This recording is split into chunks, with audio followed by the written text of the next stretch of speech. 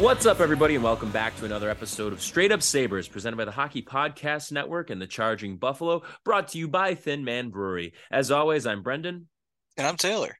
And Taylor, after getting dog-walked by the Maple Leafs last week, our big, beautiful boys pulled it together and picked up 6 of 6 pivotal points to close out the week with wins against the Lightning, Panthers, and the Capitals on Sunday.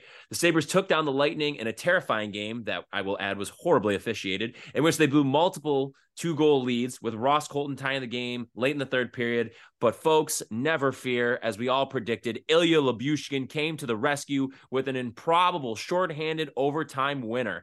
Then on Friday, Jeff Skinner led the way for the Sabres with 2 goals as they took down another division opponent in the Florida Panthers.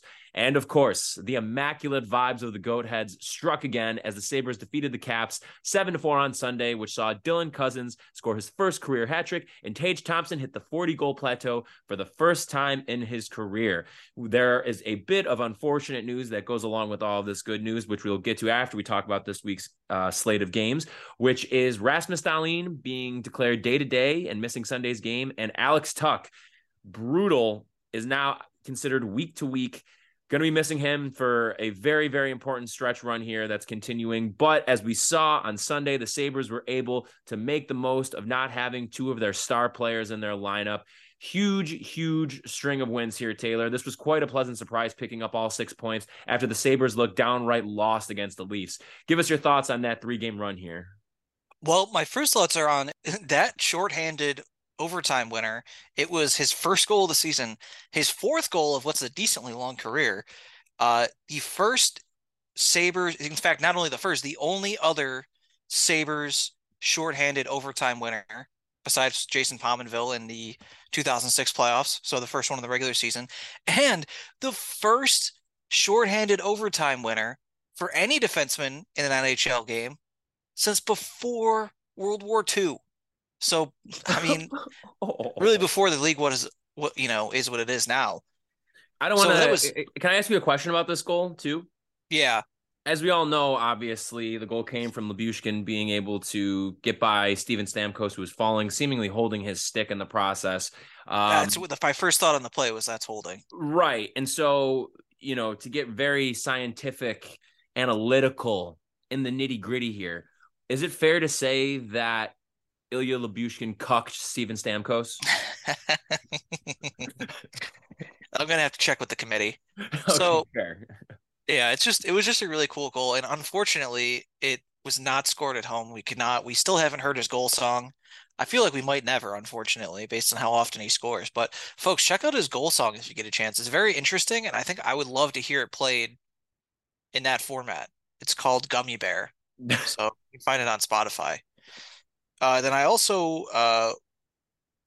on the injuries. Well, before we get to the injuries, I should say they played 2 very different, well, maybe 3 very different games that were pretty impressive to win. So we talked about the Lightning one, how they were pretty resilient there, and they put 6 on Vasilevsky. Like, yeah, the Lightning put 5 on Eric Comrie. Good Lord.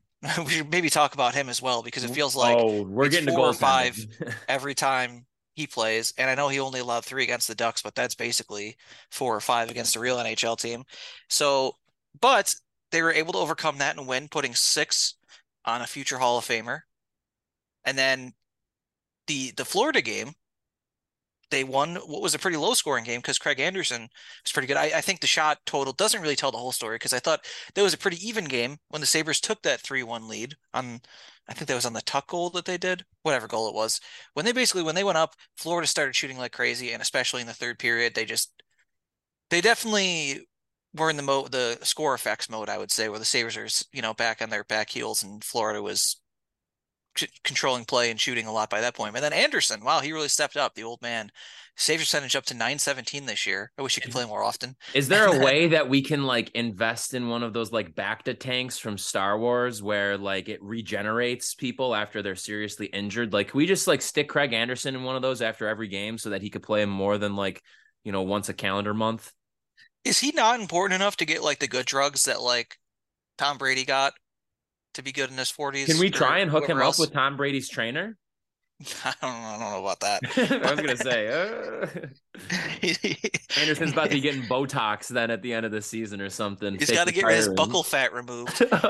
He's gonna be telling uh like I don't know, the young guys like Yuri Coolest next year about the joys of never eating strawberries and only eating almonds.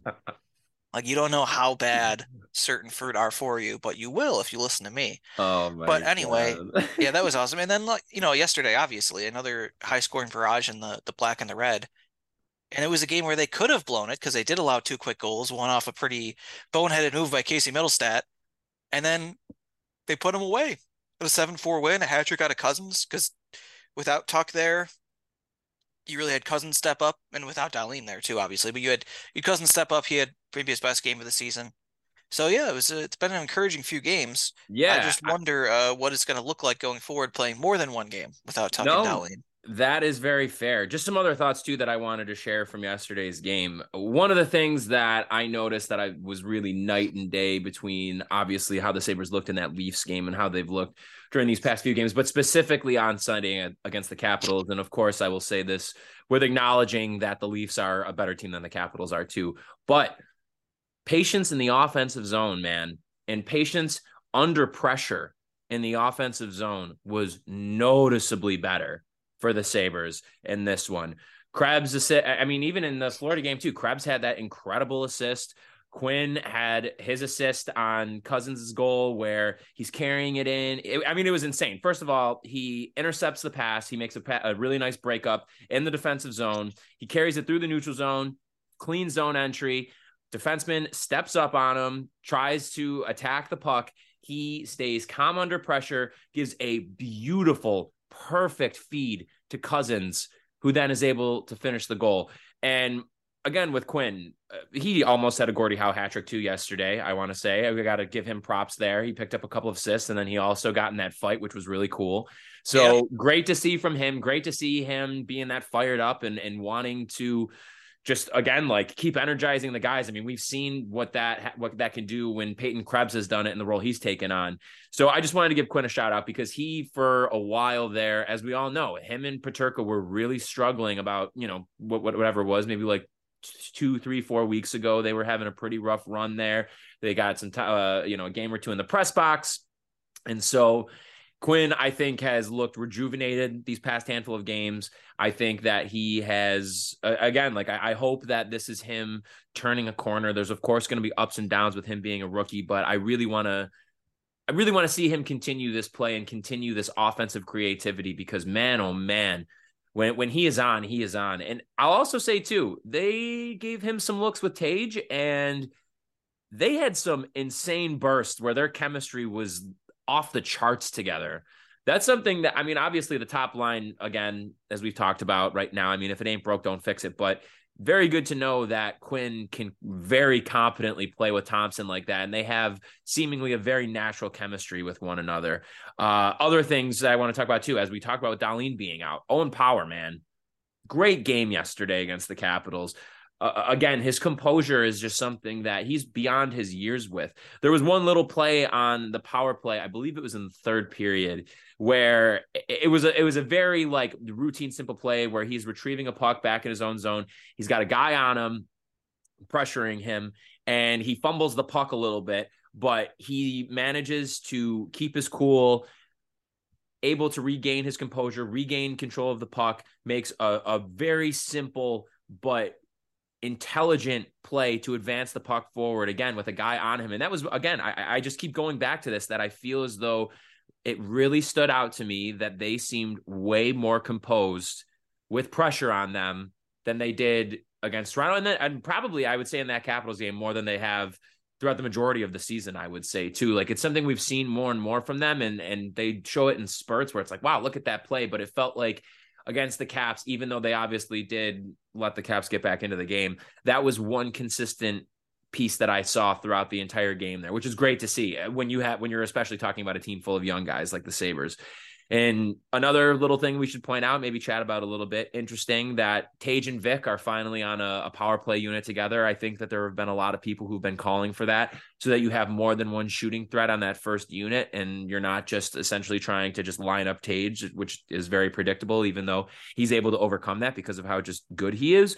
But I thought that was pretty interesting to see. And Casey, man, I was talking to my buddy Kev during the game as we're watching, and it was so funny that he texts me saying, and he's a huge Casey hater, not a Casey guy at all. Neither are we, obviously, but saying it's pretty drastic how different and how much better and improved Casey has looked as of late.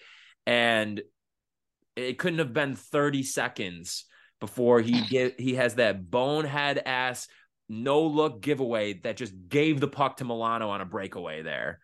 So I will give Casey a little bit of credit for overall looking better lately, but my God, that was absolutely horrible. Horrible play. But we're not going I to think that's what everyone was kind of thinking. Like, oh, Casey's been pretty good lately. And he's like, hold on, Sonny, come here, bud. Yeah. Is Sonny Milano American?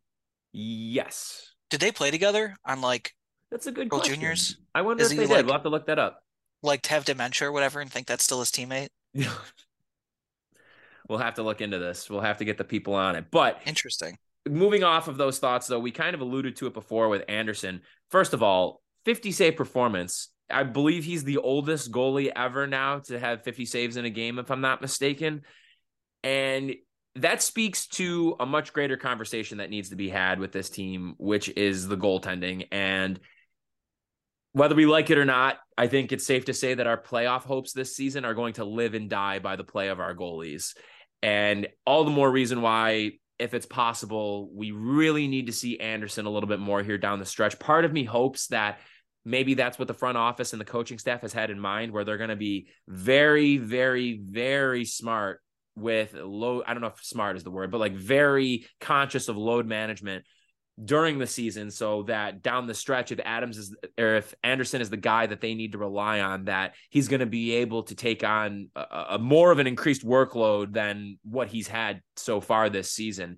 But I think at this stage of the game, waiving Comrie shouldn't be out of the question. UPL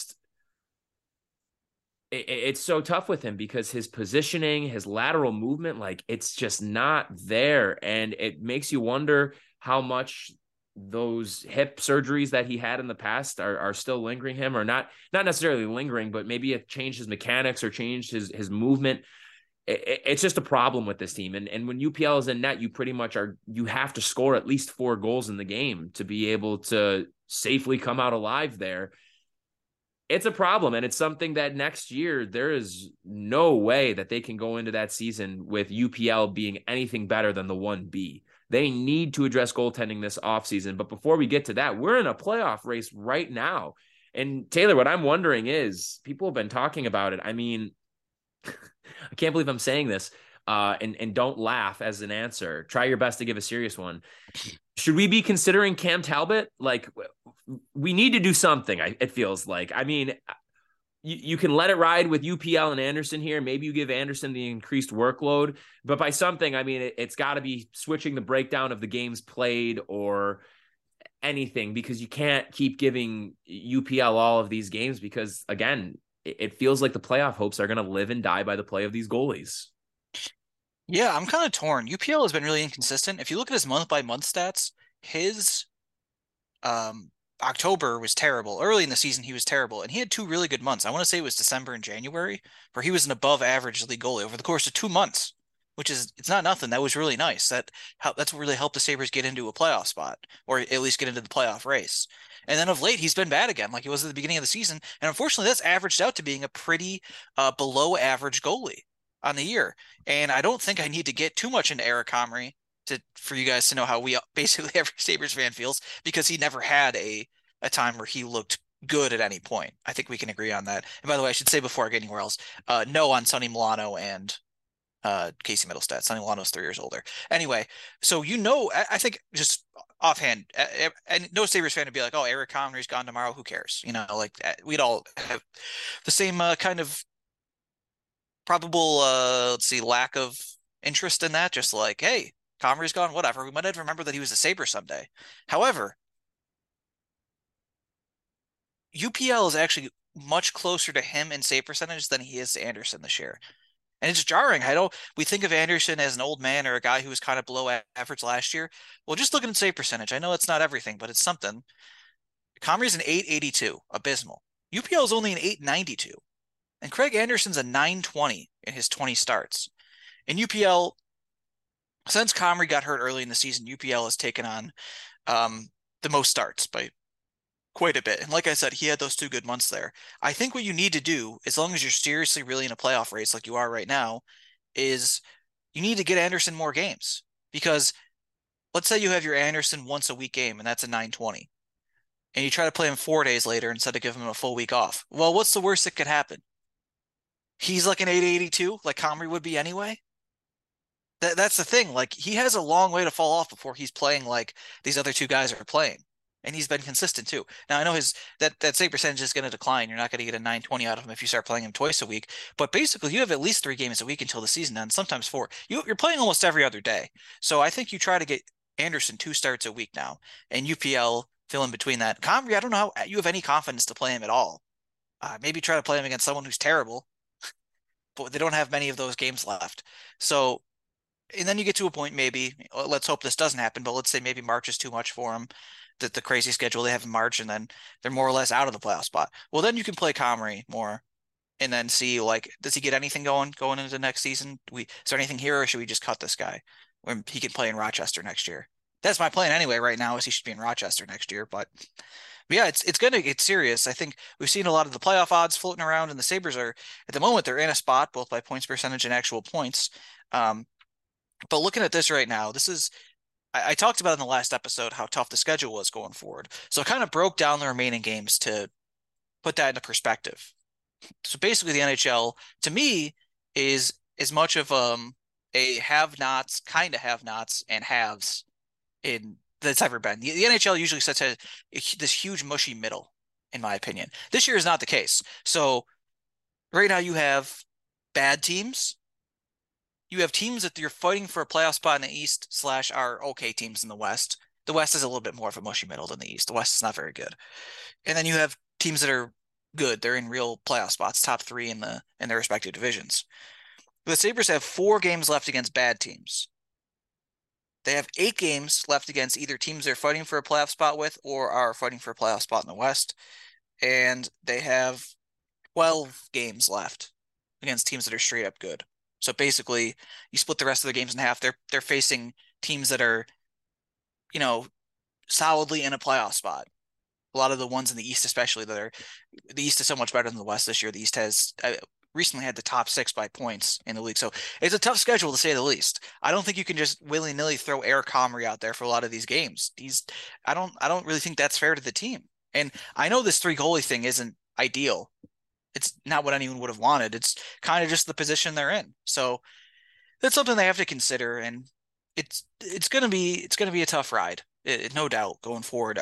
So I don't think fans should feel defeated, especially after a weekend like they just had. I think the thought is going forward is it's not enough to beat the teams that you're competing with. Sure, you got to beat them. You got 8 of those games. You win 6 of them, you're in good shape, and you got to beat the bad teams for sure. But if they really want to qualify for a playoff spot, they're going to have to beat some of these teams that are better than them. And like Tampa. Tampa's a good example. They beat Tampa this weekend on on Thursday night. That's the kind of game they're going to have to win. A game where you unexpectedly have more goals on Vasilevsky, and good Lord, you get over Eric Comrie giving up 5 goals on maybe 10 good scoring chances and not looking particularly good on any of those goals. And then you're just going to have a lot of, looking at the March schedule, it's pretty brutal. So you just have to, we can't look at odds too much in this situation. The playoff odds, I know they're good if you're out of the playoffs and you see how you want to get in.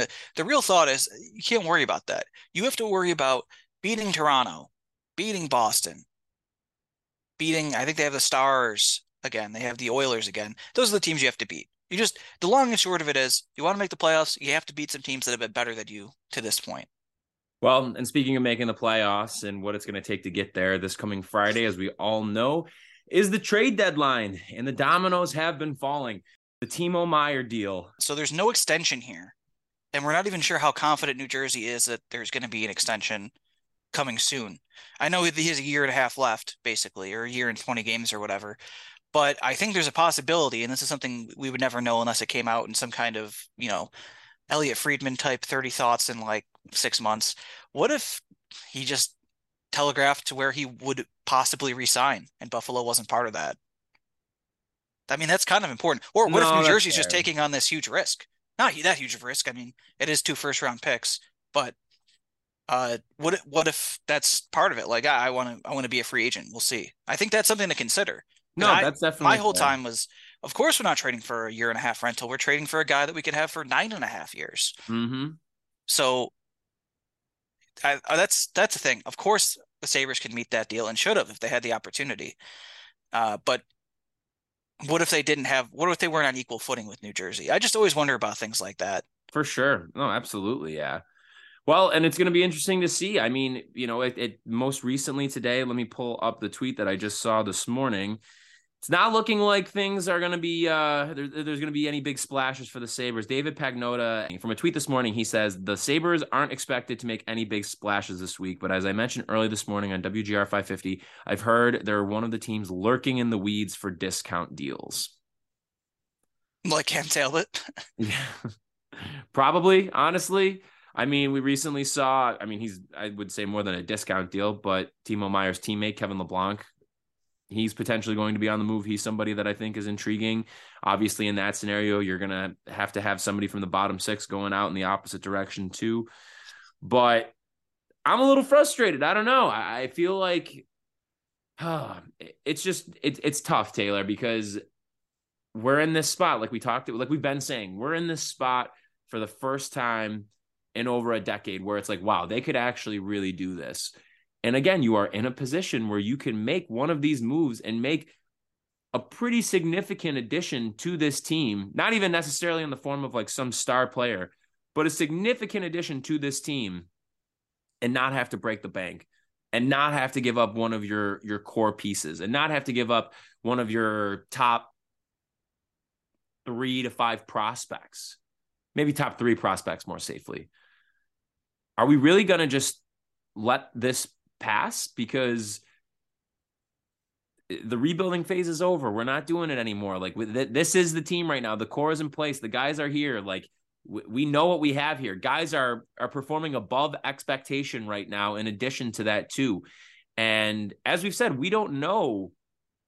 I know we would all like to think that the versions of Tage and Tuch and Dahlin that we're seeing this year are the ones that we're going to continue to see for years to come. And I don't doubt that. But at the same time, we don't know, though, if what we're getting from them right now is the best version of them.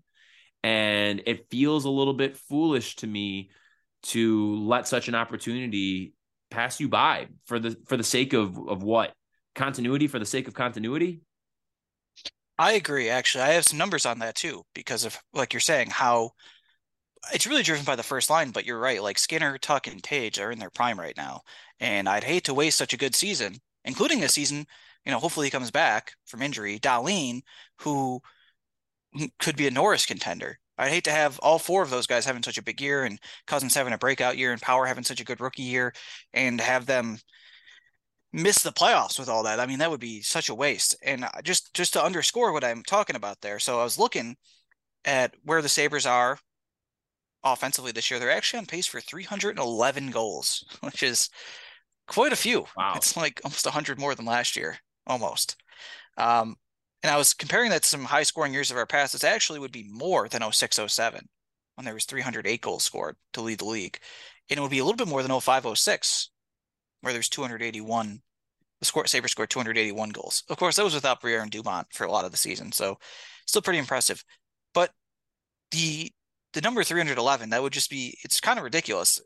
This year is a little bit higher scoring than the 2 years I mentioned, but it actually would be very high in Sabres history. The only seasons that would beat it would be their highest scoring season of all time, which is obviously 74-75.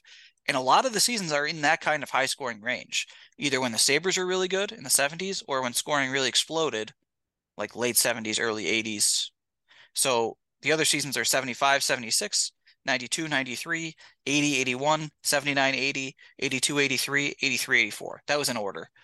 And the only other seasons that they scored 300 goals in are 81, 82, and 76, 77. So really what I'm saying Wow. here is um, they are a really high scoring team. I know the era is more high scoring than the recent eras have been, but it didn't matter because the Sabres are like 27th in goals every season for like 15 years now.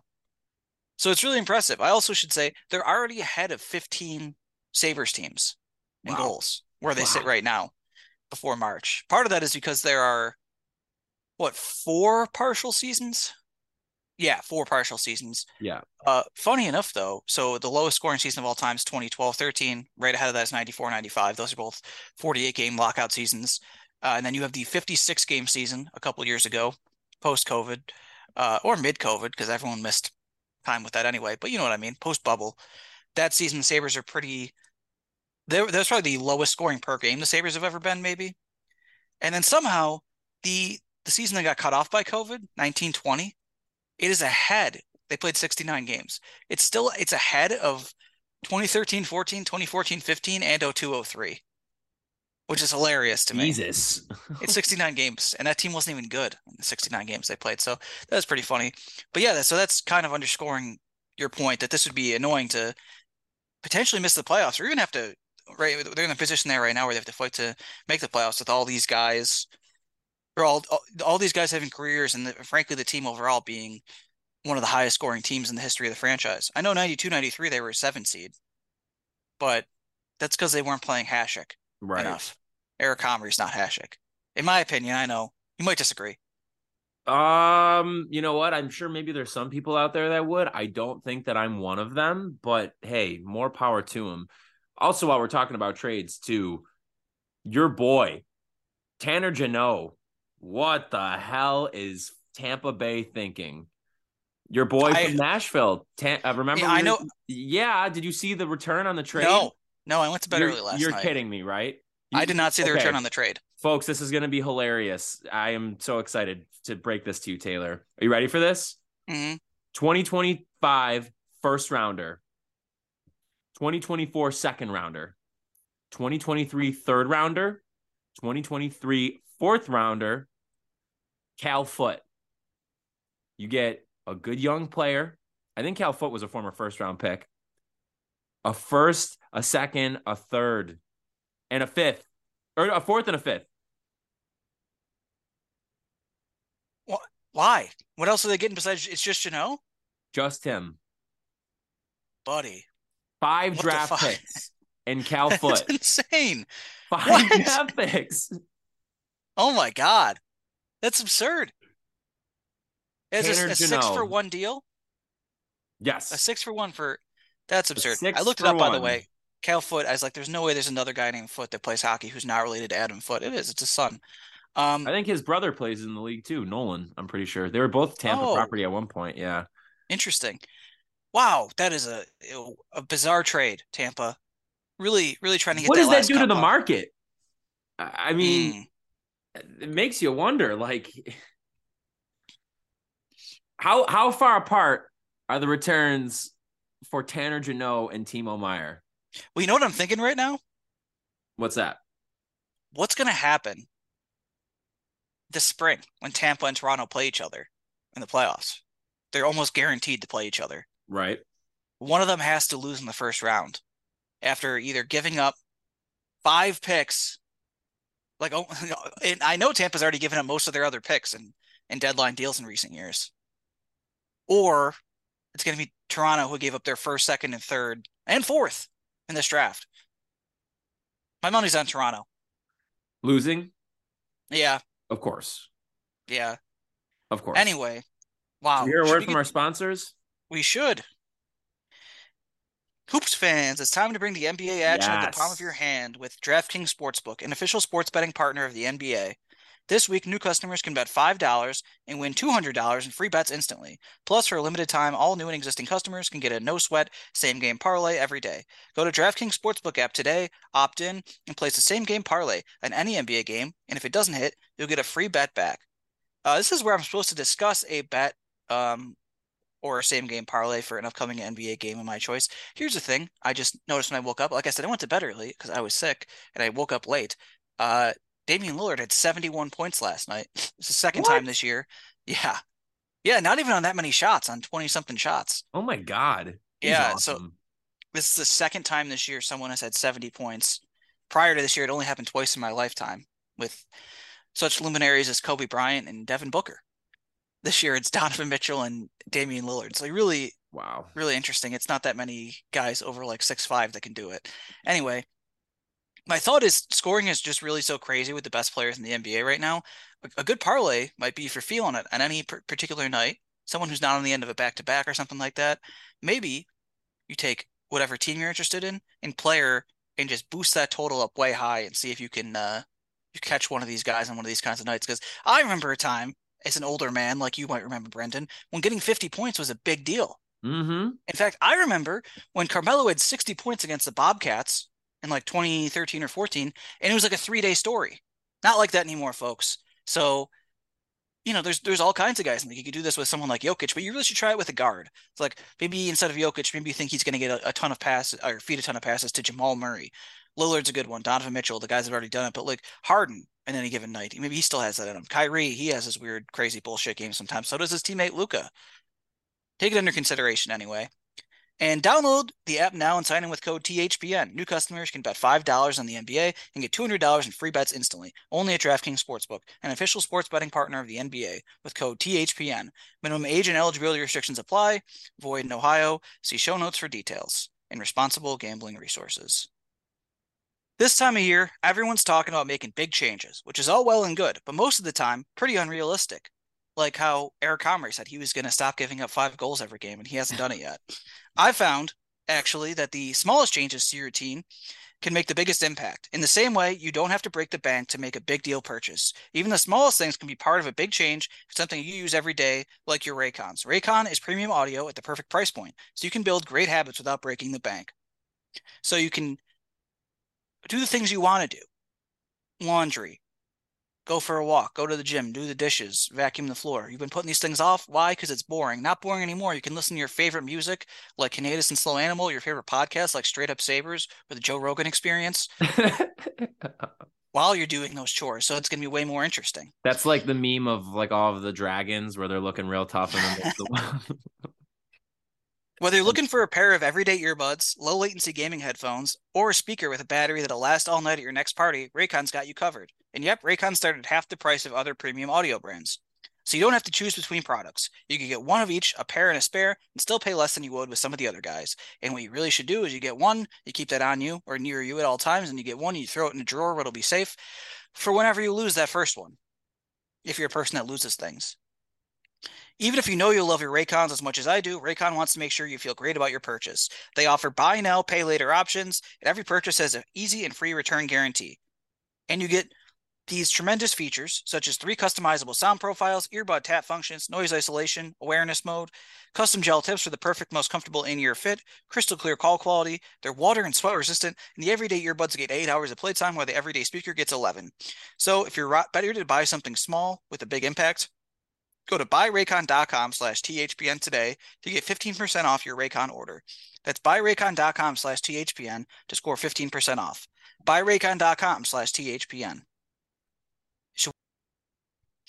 All right, folks, our next sponsor is Thin Man Brewery with 2 convenient locations on Elmwood Avenue and Chandler Street. Thin Man, it's a place to go around here for your beer needs. And guess what? The renovations at the Elmwood location are coming to an end, folks, so you can head there this week, particularly this weekend. Friday. We're partying, baby. The whole squad's going to be out. Yeah, we're going to have a lot of people out. Slow Animal is playing at what time? 10:30 we go on. 10:30. So they'll also have, all the beers you've come to know and love, including the Practice Cactus Double IPA, which was recently dropped. But fun doesn't end there. Saturday, Thin Man will be celebrating International Women's Day. So they're going to have a market with women's owned businesses from 11 a.m. to 3 p.m., the Elmwood location. You can go to their Instagram to see there's about 20 total women-owned businesses that'll be there if you want to check out the different things they'll be selling. So they'll also have a release of a new beer called Yas Queen, a fruited sour ale with pineapple, lime, and coconut. So should be interesting if you want to stop in and grab one of those, or maybe you want to drink it there. They'll have it. So Thin Man Brewery, folks, said those renovations would be quick, and you get there, it's gonna look totally different. It's gonna be like a brand new Thin Man on the first floor at least. And of course, Chandler Street also open if you prefer that location for all your beer needs, or if you want to hang out there. They have a big Yeah. event space, so great stuff. Thin Man Brewery, folks, uh, the official sponsor of Tage for Hart Trophy and Tage's American Lemieux. Mm. All right, folks, we're getting to the end here. Brendan, do you have any other takes on the Sabres or the schedule upcoming? Well, we should probably outline what the schedule is going to be looking like coming up for the Burrs. So, as you had said before, Taylor, they currently sit in a playoff spot. And after that really nice 3-game win streak that they were able to gather from these last few games here, they get rewarded with a nice little matchup against the Columbus Blue Jackets on Tuesday night at 7:30 at home. Really should be a pretty nice layup game for the Sabres. Let's not make this like a trap game thing. Just get in there, win the game, get out, boom. Because after that on Thursday, here's where it starts to get tough again, Taylor. They face off against the Boston Bruins in Boston. Follow that up with a rematch against Tampa at home on Saturday, March 4th. Then Connor McDavid and the Oilers come to town on Monday, March 6th. Tuesday, the 7th, the day after they're playing against the Islanders. So we'll obviously have another episode out before the Oilers and Islanders matchups. But before we record, we're going to have 3 games that we're going to be able to cover here. So they're actually, what am I saying? Today's Monday. We're going to have 2 games that we're going to be able to cover leading up to those ones. Sorry about that. So, yeah, I mean, this is a big stretch for them. Like I said, I think my biggest thing with the Columbus game is do not go into this game. I don't think that they will. I don't think Granato is the kind of coach that would let them get like that. But like, that needs to be a win. There is no oopsies in that game. You need to pick up easy points when you can, because the rest of the schedule is, as you had mentioned before, extremely difficult. Extremely, extremely difficult. So when you're getting these games against these bottom feeder teams, you need to win. Then again, yeah, you have 2 tough games back to back against a couple of division foes in the Bruins and the Lightning. And I would like to say if the Sabres can walk away with one of those 2 games, 3 points would be great. 4 would be phenomenal, but I'm going to say 2 points if they can walk away, get one of those wins, whether you beat Tampa again, or maybe you can pull out a shocker again against the Bruins. We'll see, but it'll be interesting to see who's going to get the start in these games too. I would like to think that Anderson is going to get one of Boston or Tampa, and you got to think it'll either be UPL or Comrie against Columbus. And yeah, I mean, I think the other thing too that I'm really just looking forward to is, and we'll talk about this more for Thursday's episode, is the trade deadline. One little nugget that that was tweeted out earlier this morning, Chad had something on it. And it was actually, I believe, the Locked On Sabres podcast originally had mentioned that Pierre LeBrun had said, quote, league sources suggest the Sabres have had multiple conversations with the Coyotes about Jacob Chekrin. As of Sunday, the Sabres were not in a place to gain traction on it because the price out of Arizona continues to be at a place where Buffalo won't bite. Chad followed up on that saying, for what it's worth, I'm aware of at least 3 times the Sabres have checked in on Chekrin going back to the summer. Each result has been the Coyotes not coming down to planet Earth with their asking price. I'm wondering when Armstrong will realize nobody is paying what he wants. It's going to be interesting to see. Does he have that revelation before Friday? Are the Sabres actually going to pull the trigger on Chekrin here? Is it going to finally happen? It should be interesting to see. I know we talked about that a little bit last episode, and we can get into that more. But even beyond Chekrin, who is going to be added to this roster come Friday? Hopefully, we'll have some news that we could talk about a little bit before Friday. But they got to do something here. Like we said, that's really what I'm more than the other games coming up this week. I am more looking forward to seeing what they do, because, again, I don't want to see them waste this opportunity. What about you, Taylor? What are you looking for out of this upcoming week? Win against Columbus, and then obviously, kind of like you said, winning one of the 2 next games against divisional opponents. And then with the deadline, I don't know what to think. With it being on a Friday and everything, I kind of feel like you're going to see a lot of action leading up to it. Like we already have seen a ton of guys. I mean, like Meyer's already gone. Pat Kane might be gone by like tomorrow, or who knows? That one seems like it's pretty much a done deal. Yeah. So I don't know what you're going to have by the time Friday rolls around. I guess we'll see when we talk about our trade deadline preview if there's actually that many moves left to be made. I'm sure Yeah, there'll be at least some. gonna be interesting to see for sure. Well, any last thoughts you'd like to share before we sign off for the day, Taylor? Well, we should mention, I hate to do this twice in like 2 weeks, but another one of a teacher of ours died. This time it was Oh both of us. God. Joe Head from Timon, who recently retired. He was our music teacher. And obviously, Brennan's more of a music guy than me, but everyone takes music in high school. And I got to say, it was a real pleasure. He unfortunately died yesterday. Yet his wife had recently just passed away a couple months ago. So Yeah. his music class, I remember, he's one of the most memorable teachers and most memorable people I'll ever meet. But I remember in his music class, the one that everyone has to take, the basic one, you had to learn how to play American Pie Mm-hmm. on the guitar, and I kind of more or less got it. Like it's fairly simple, especially if you don't have to play it while you're singing, and you don't have to play it the whole song. You had to learn like one part of the one, just one part of the song.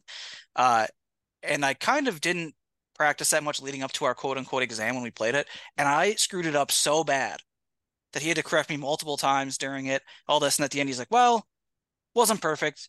I'll give you a 94." I was like, "How could I have possibly King. gotten a less than a 94? Just like smash the guitar." King. Yeah, great guy. And also, I think a lot of time people might remember there's an inordinate amount of like fellas from South Buffalo who probably don't like musical theater that are big Les Mis fans because you Mm-hmm. watch the 10th anniversary Les Mis performance in his class, which is great. I'm still a huge Les Mis fan to this day. I've seen it live at Shays in Buffalo, and it's an interesting musical because it moves it's so much going on and moves so quick that sometimes an entire plot point that's supposed to define 10 years will just be one lyric or two lyrics. So you have to Mm-hmm. stop and explain a couple times, what's actually going on since there's no talking at all. There's no talking the entire time. It's just literally all singing. Um, there's a part where it's talking about this one girl, Fontaine, who's more or less the driving point of the story with Jean Valjean, and the other people are singing about how her boss doesn't like her because he wants to get after her and she won't let him, and they say he's mad because little Fontaine won't get him his way. Take a look at his trousers, you'll see where he stands. And then Mr. Head pauses. He's like, "Well, gents, there's no easy way to say this. They're saying he has a heart on." It's such a funny thing to hear your like 60 something year old teacher say. So really great guy. And he was not just uh, known for being a teacher, like known it like I'm sure you know, in the music scene all over the place. Ton Phenomenal of performer. Phenomenal yeah. performer, man. And I remember being at Chase a couple years ago. I might have been seeing Phantom of the Opera, and I was walking out, and I saw him, and I wanted to say hi, but there was like 20 people around him, like he was a celebrity, and he was kind of holding court. And I was like, well, I guess I'm not getting over there. But he just so many people knew him, and so many people liked him. Really great guy. So I guess my recommendation is to listen to Les Mis if you get the chance. It's really, really good and really prescient. Yeah. I also wanted to note, I thought it was interesting that Les Mis is based on a novel by Victor Hugo. It was actually his birthday that Mr. Head died on yesterday. No shit, was it really? Yeah. Wow. Well, yeah, no, I mean, very well said, my friend. Yeah. Mr. Head was one of those teachers that you always look back on. If you ever asked who was your favorite teacher in high school, I'm sure for a lot of people, he would be at the top of the list because, to your point too about how with like American Pie and everything like that, that you had played through it and you fucked up and he still gave you a 94. The thing with him is that like he wasn't the kind of teacher that evaluated you based on like how you did on an exam. Not to say that as like a shortcut way or anything like that, but more so the value from his class is the things that he introduced us all to. I could say for one, like, I started playing music myself when I was like 13 or 14. I got a guitar for my eighth grade graduation present. And so from there, I started to really get into it. And Mr. Head was really one of the first people that kind of like opened me up to like a wider world of music. Like I think I've given it as a recommendation on here before, but one of the things that every class of his also watched was The Last Waltz, which is Martin Scorsese's concert documentary about the band and their last performance. And that was when I had gotten introduced to the band for the first time was through his class. And that documentary is one of, if not my favorite music probably not it's in my top 5 favorite music documentaries of all time. Some of my favorite live performances of songs are from that. And so I have that to thank him for. And then on top of that too, like in terms of like introducing me to music and everything like that more. So I feel like because of the fact that he was a performer himself, kind of made the idea of performing out more of a reality for me than it was had I not had him. It's not a coincidence that like around the time of when I was taking his classes, that was when I started to play out a bit more. And he was somebody that I always felt like I could look to for advice on things when it came to playing, for how things sounded. He was just always so supportive, you know, and that's the thing, like kind of back to the point about like the grading and stuff like that. Like it's funny, but like the value of what he brought to each and every class was far greater than any grade that you could have gotten on an exam or a piece of paper. He was just a good-hearted, indescribably talented guy who I think, you know, as you said before, and I'll reiterate it, like he has had a profound impact on a lot of people and has helped a lot of people who are now musicians and playing within the music space. Like our pal Henry Wellesby is another person who, again, like Mr. Head was a huge influence on and stuff, and was very supportive of, like, you know, and it was like, if you had a background in music or you played an instrument, he was extremely supportive. He wanted to teach you new things. He would kind of take you off to the side after class and like talk to you about stuff. And if you had no idea how to play anything and not having the slightest clue, he went out of his way still to try and make his classes engaging and interesting, and really just, you know, help people develop a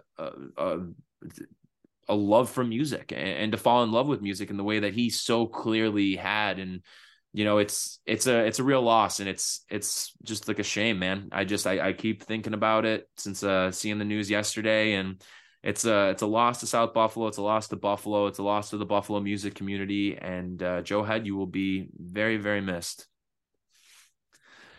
All right. Well, everybody, this has been another episode of Straight Up Sabres presented by the Hockey Podcast Network and the Charging Buffalo. Make sure you're checking out both the presenters of this podcast on their respective websites. Whatever streaming platform you're currently using to listen to this episode, make sure you're checking out all of our fellow shows.